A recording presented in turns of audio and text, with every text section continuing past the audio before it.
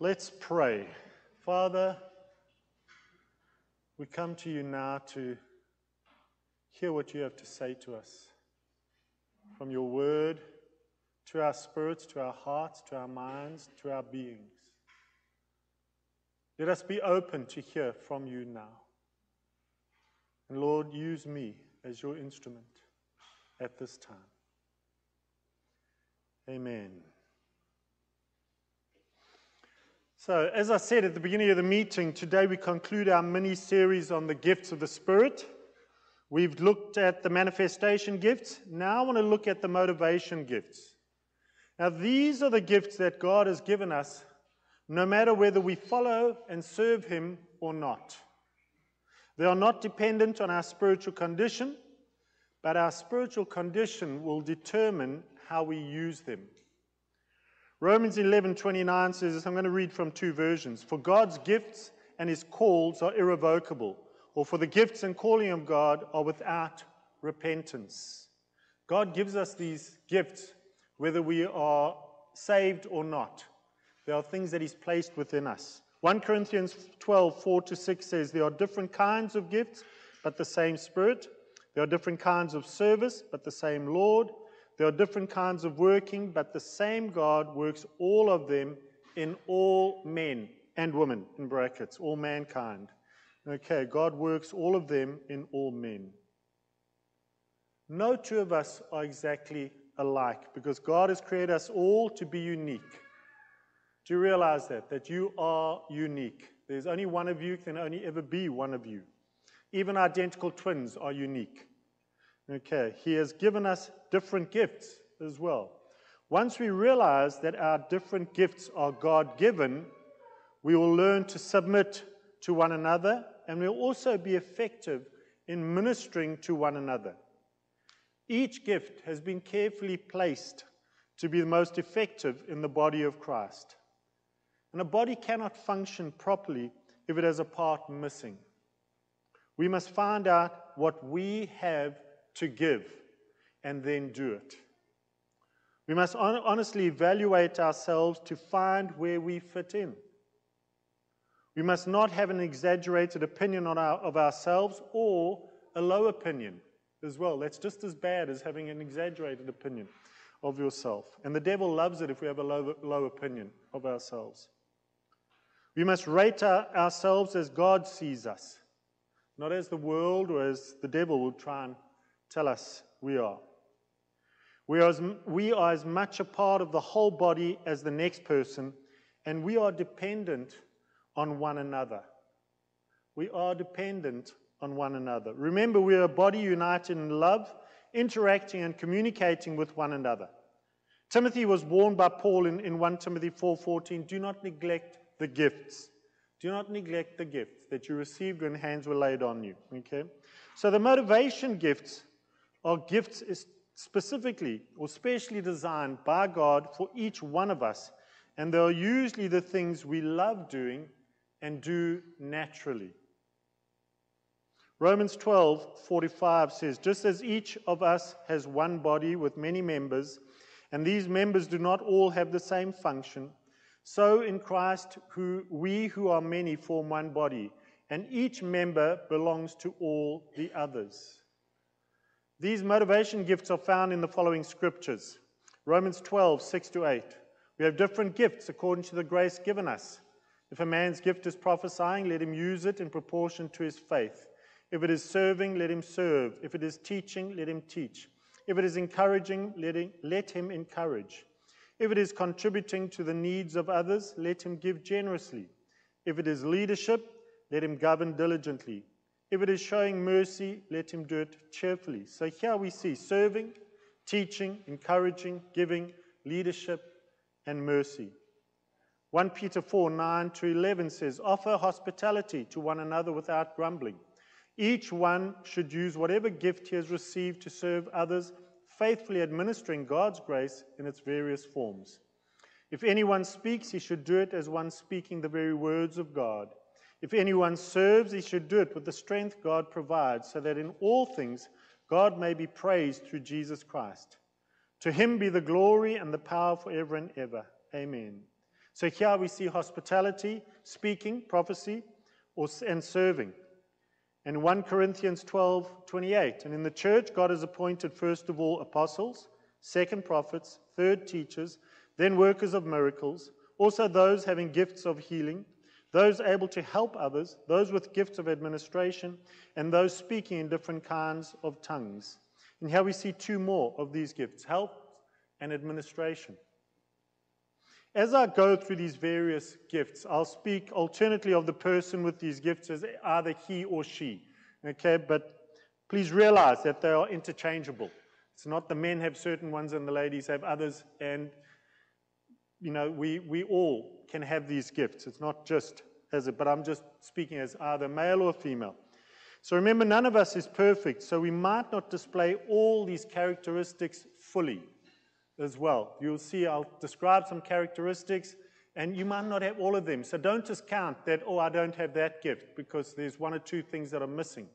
That can't be me, because you've got 5 out of the 7 or whatever it is. Don't discount yourself with that. So firstly, let's look at the first one is serving. This is the person who loves to serve others practically, to help. He is the one you can depend on when you need help. He seems tireless and is always active. He actually looks for ways to serve. He gets on with the job. He is motivated to do things right now. He has stamina and seems to ignore weariness and work tirelessly to complete what he has to do. He will sacrifice himself, his time, his funds, as long as the job gets done without hindrance. He finds it difficult to say no and will even go the extra mile. He dislikes time limits and enjoys achieving short-term goals. The motivation is to fulfill a need, whether it be physical, mental, or spiritual. His eagerness can irritate and threaten other people, and his obsession with promptness can sometimes seem pushy and demanding. He can be intolerant of others who are not like him, and he can be difficult to work with if he bypasses procedures and does things his way. If he's not careful, he can ignore his own needs and those of his family. He is often too busy to accept help. He has a great desire to be appreciated and praised, but is sometimes viewed with suspicion by others who think he is trying to find favor with leadership by his actions, and this hurts. Servers are greatly needed in the church. They are God-given. They need to be appreciated, loved, recognized, and complimented. And they get things done. Now, my dad was like that. He loved helping other people. He was always available to help other people. And often to the neglect of us as his family. I mean, my dad was a welder boilermaker, and he would make gates and fences and things for everybody else. We never had a gate across our driveway at home. He never got around to doing that because he was always busy helping others. And he was like that. He served, and he loved doing it. It was never a problem. And in some ways, I'm a bit like that as well. I mean, I enjoy helping people. So people you could look at who are like that were Martha in Luke 10:38-42, Tabitha in Acts 9:36, and the first deacons. They were there to serve practically in Acts 6:2-6. So serving, people who love to serve others. Teaching. A teacher is one who imparts knowledge and skills meticulously. She will have a desire to teach and will always be explaining things. She'll concentrate on having the correct information and will not communicate unless she has accurate, proven facts. She is truth-centered and loves researching, reading, and gathering facts. She prefers studying to actually presenting the information and is jealous of her study time, sometimes staying up too late and missing sleep.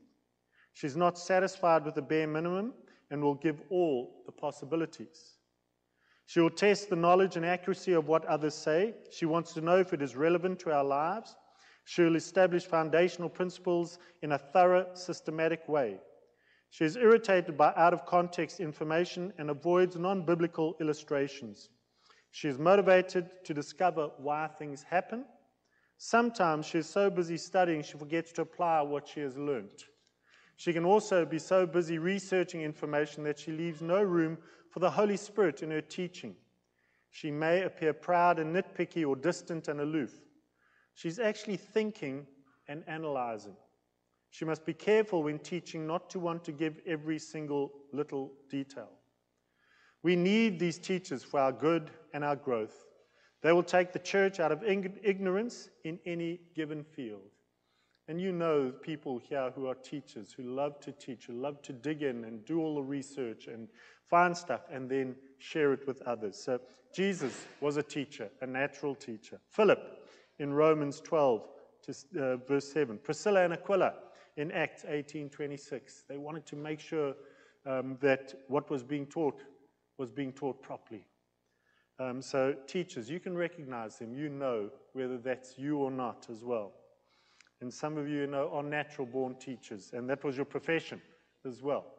So teachers. Thirdly, encouraging. An encourager or exhorter earnestly urges a person to action. He never looks to past failures, but always to future hopes. He loves to spur people on, to add courage. That's what encourage means, to put courage on someone. He is motivated to see others succeed and cannot stand negativity, defeat, or lethargy.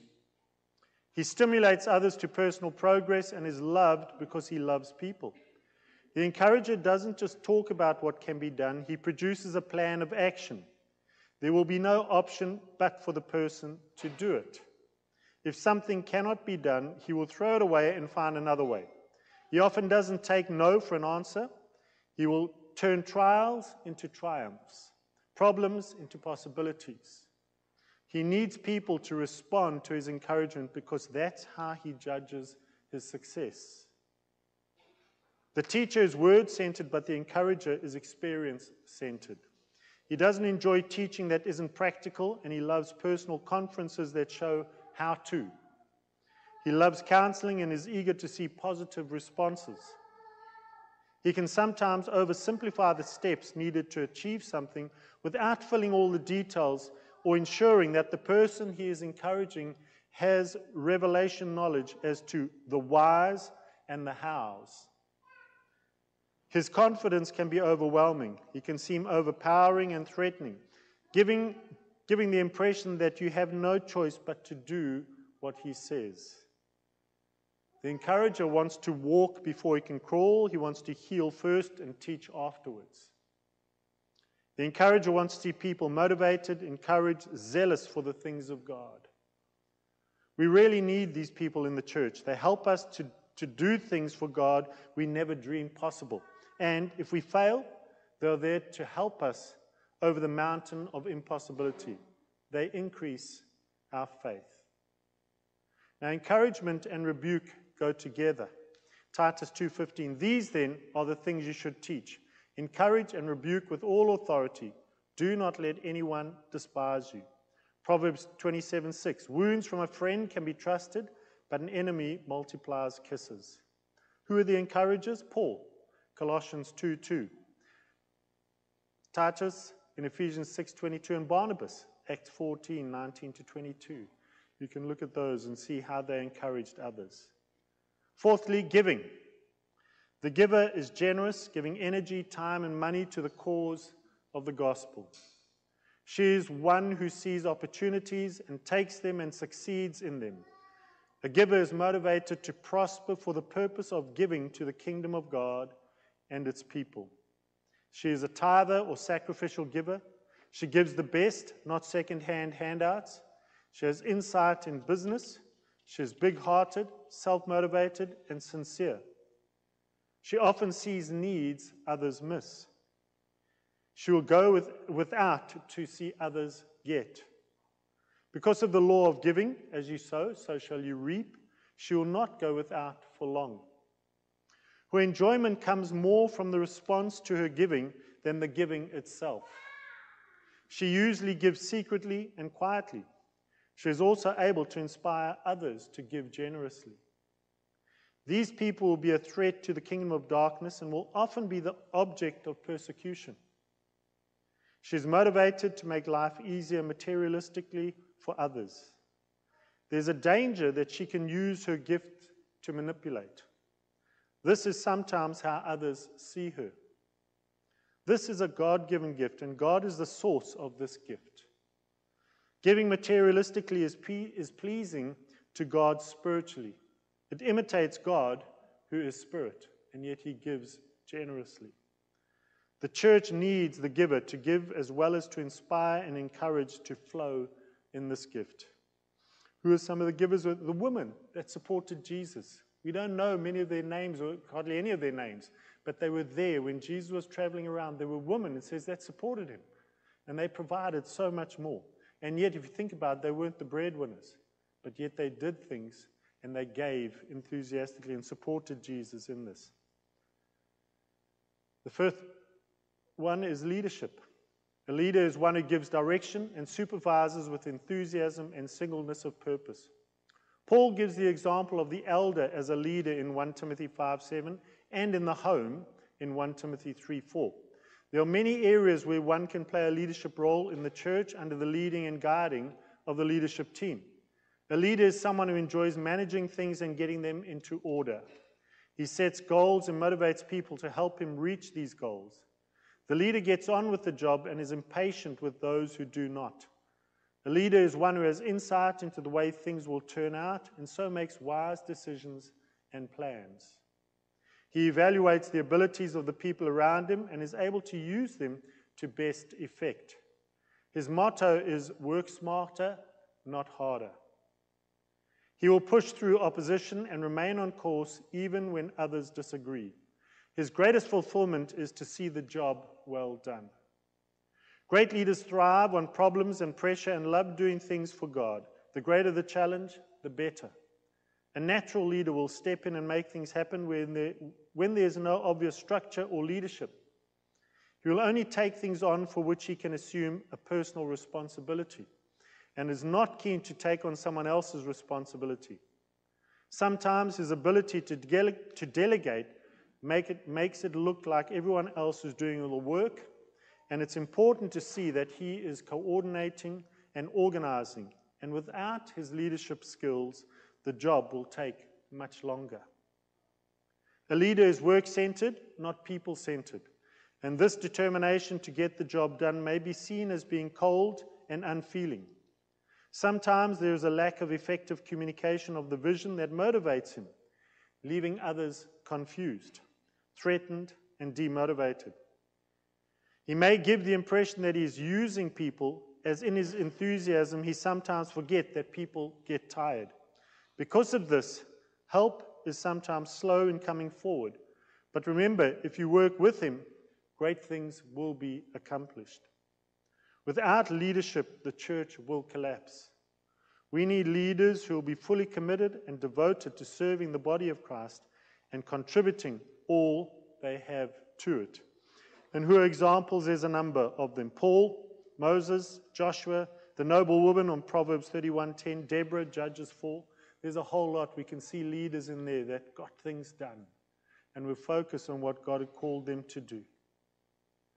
The sixth gift is mercy. Mercy is the loving, caring attitude of God towards those who are hurting. A mercy giver is sensitive to the feelings of others and reaches out to bring comfort and compassion. She's motivated to bring relief from pain, to soothe and heal and bring about restoration.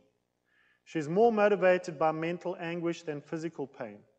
She's gentle and patient with the person she's ministering to and avoids firmness. She's particularly protective of the person, being careful not to be harsh or hurtful or to give offense. She's very aggressive towards anyone who is harsh and critical of them. She's spiritually discerning and will pick up hypocrites and phonies and withdraw from insensitive, insincere, dominating, and overpowering people. People with this gift are sometimes seen as weak by others. They are not analytical thinkers, but are idealists. A mercy giver is a good listener and a good neighbor who stimulates others to do likewise. A perfect biblical example of this is the Good Samaritan. In Colossians 3:12, every believer is called to show compassion, kindness, humility, gentleness, and patience. The person with this gift does not have to be told this. She is this. Mary, who anointed Jesus' feet with the perfume, was one. John 12:3, you can read of that. The sixth is hospitality. And we touched on this as well, but hospitality is the friendly and liberal reception of guests and strangers. This is the gift given to those of the body who enjoy receiving people in their homes. This can range from an impromptu cup of tea to an elaborate meal, from an overnight guest to hosting a team for a week. The gift is evident in those who have the ability to make their guests feel really at home. Some people do not feel comfortable receiving guests as they feel their home is too humble. A warm smile can be such a blessing. Take care of their needs and find out if they have any special requests. Many a weary traveler for the gospel has been made welcome with this gift. You never know, you might be entertaining angels. Scripture tells us that. Hospitality. It's one of those hidden gifts that we don't see much of or hear much of. You only hear of it later on when it's happened and somebody will tell you about how they were blessed by this person. 8, speaking, prophecy, again something we've touched on. Speaking of prophecy here refers to one who speaks forth for God, one who is motivated to communicate. Now, and don't confuse this with the spiritual gifts of prophecy or the office of a prophet. So a person with the speaking or prophetic gift is a supportive gift to one who speaks forth the truth openly. As such, he is one who wants to know the truth. He's inclined to spend time in the Word and with the truth. Jesus says, I am the way, the truth, and the life. He enjoys intimacy with the Lord. This person is concerned with right and wrong. He calls right things right and wrong things wrong. It might appear that the person with this supportive gift is sometimes critical or suspicious, but deep down there is a desire to correct, strengthen, encourage, and build up. Gifts that we need in the church. The desire is to break down what is not of God and rebuild a new and beautiful life. It is never condemnation. And we need to understand that. It is never condemnation. Even if there is a breaking down, it's never condemnation. It's so that they can rebuild. The motivation is rather to bring correction and thus healing and salvation. The method will be to expose sin and failure, and he'll be accountable for his own walk. He's also able to see the gifts in people. He sees behind the mask we sometimes put up and convince them to do something about it. He helps bring people out of self-deception and into what is pleasing to Christ. He is direct, honest, to the point, and concerned for his own faults. The church needs people with this supportive gift to keep it in line. John the Baptist is a great example of that in Mark 1:1. And then Anna at the dedication of Jesus, Luke 2:41. The ninth, second to last gift, administration. The ability to manage the affairs of the church. 1 Corinthians 12:28 and Romans 12:8 speak of this. The Greek word for this gift is the same word that refers to a shipmaster or captain. The literal meaning is to steer or to rule or govern. It carries the idea of someone who guides and directs a group of people towards a goal or destination. Not leadership, but in a different role. Okay? An administrator loves to organize, direct, and implement plans to lead others in the various ministries of the church. This gift is closely related to the gift of leadership, but is more goal or task-oriented and is also more concerned with detail and organization. Often you'll get a leader who is just out there and he needs an administrator alongside him to be able to put all those pieces together. This is more than handling the paperwork, the calendar, the administrative duties that are needed in the life of a church. It is more than that, but those are also needed. So it's one who draws alongside those that are seeing things and he can see the finer details and bring it all together. The last one is helps. The ability to support others or take care of their specific needs. In 1 Corinthians 12:28 again. The Greek word that is translated helps is found only in this instance of the whole of the New Testament. It can mean both serving or helping others in a practical, hands-on way, as well as serving or helping in a spiritual capacity. So it's both practical and spiritual. A person with this gift can be found doing the mundane but necessary jobs around the church, especially in a more traditional setting than our own, doing odd jobs around the building or helping out with the office work of the church. It can also have a more spiritual meaning, describing someone who draws alongside a new or struggling believer and helps them to come to grips with Scripture and or dealing with doubts, fears, or any other spiritual questions or battle they may be facing. Now remember, these are all given by God to you for the benefit of others. All of us will have more than one of these gifts. You don't just get one gift. There are gifts given to us. And if you look at yourself, you might have recognized some of these in you. You also recognize them in others. As you look around the hall, you'll see people and you can see what their gifts are. So remember, they are given by God to you for the benefit of others. We'll all have more than one of these gifts. Ask God to show you what your gifts are, and also ask others who know you well what they see your gifts as, because so often we don't see them in ourselves and others will tell us, but you do this or you do that, and you don't even realize you're doing it because it's such a natural part of you. Our friends will often see the things in us that we don't see in ourselves. Now, if you want to dig a bit deeper in this, I do have a 180-question ministry or gifts questionnaire. It's not a long thing. It's a number of pages, and it's tick the boxes that I can send to you if you want to, and take time to pursue this further. If you want to fine-tune some of it and see what it is, ask me, send me an email, and I will send it out to you. Once you've done it, I'll then send you out how you can mark it. There's a mark scheme for it as well, and just help you understand your gifts and your ministry gifts that God has given you. So it's always something good to do. Discussion questions.